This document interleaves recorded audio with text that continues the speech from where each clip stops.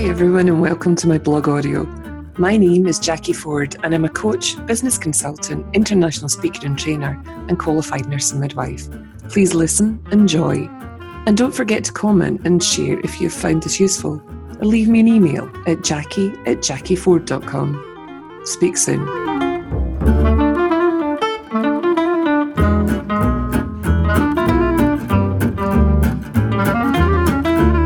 Hi everyone. This week's blog is called Soul Shifts, and I'm going to begin by quoting Ernest D. Chu. Any sign of restlessness is a sign that your soul is ready to grow, and answering the call of your soul by pursuing a new entrepreneurial activity or a form of creative expression, such as writing, playing music, or sculpting, would be a natural process in aligning yourself with spirit. If you are restless, this is how you're being guided or invited by your soul to find deeper fulfillment through more satisfying work and meaningful service. Is this you? I know it was me. Do you feel you're living in a state of perpetual unrest, inexplicably fidgety and anxious? Perhaps you have trouble falling and staying asleep at night time. I see this in my clients all the time. They are tired, but they just can't sleep. They have a longing for something more that can't be found outside of themselves, and they're ready to see and hear something new. But sometimes we don't listen to that call, and we begin to sabotage various areas of our life quickly, becoming a victim to our circumstances. I want to share what I have come to see when I don't listen to that calling of my soul.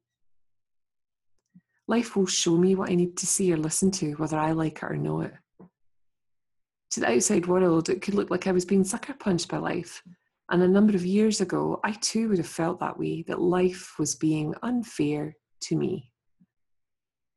There was a time I had just lost my parents, lost major work contracts, was written about unfairly by someone who didn't even know me, and was creatively lost as I was trying to build my business. I was depressed, and life looked really bleak. But I was really fortunate to have come across an understanding that kicked me into touch about how life really works.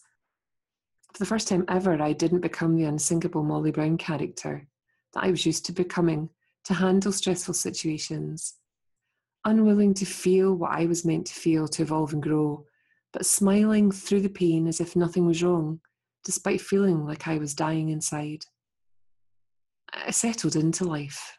I guess that's what it was. I stopped paying attention to the thoughts spinning around in my head, and I realised that any feelings I'm having are only ever coming from my thought in the moment, which is just part of our human experience. But we can be taught that feeling emotions is a bad thing, and that we should at all costs avoid feeling anything bad or uncomfortable. Perhaps this is why so many people take antidepressants, because they're innocently not allowing themselves to feel life, and as yet don't know where the experience of life is really coming from. Just imagine for a moment every experience helping you to evolve as a human being so that you can learn the lessons you're meant to learn and then share them with others. So how do you shift your soul? In my experience, it was coming across an understanding that allowed me to see a deeper truth about life. I had an insight or an instinct to learn more and found myself taking a huge leap of faith, which had an underlying certainty to it that I was looking in the right direction after decades of self-help addiction. I'm talking about the kind of truth that shows you who you really are and challenges your perceptions of the world you live in.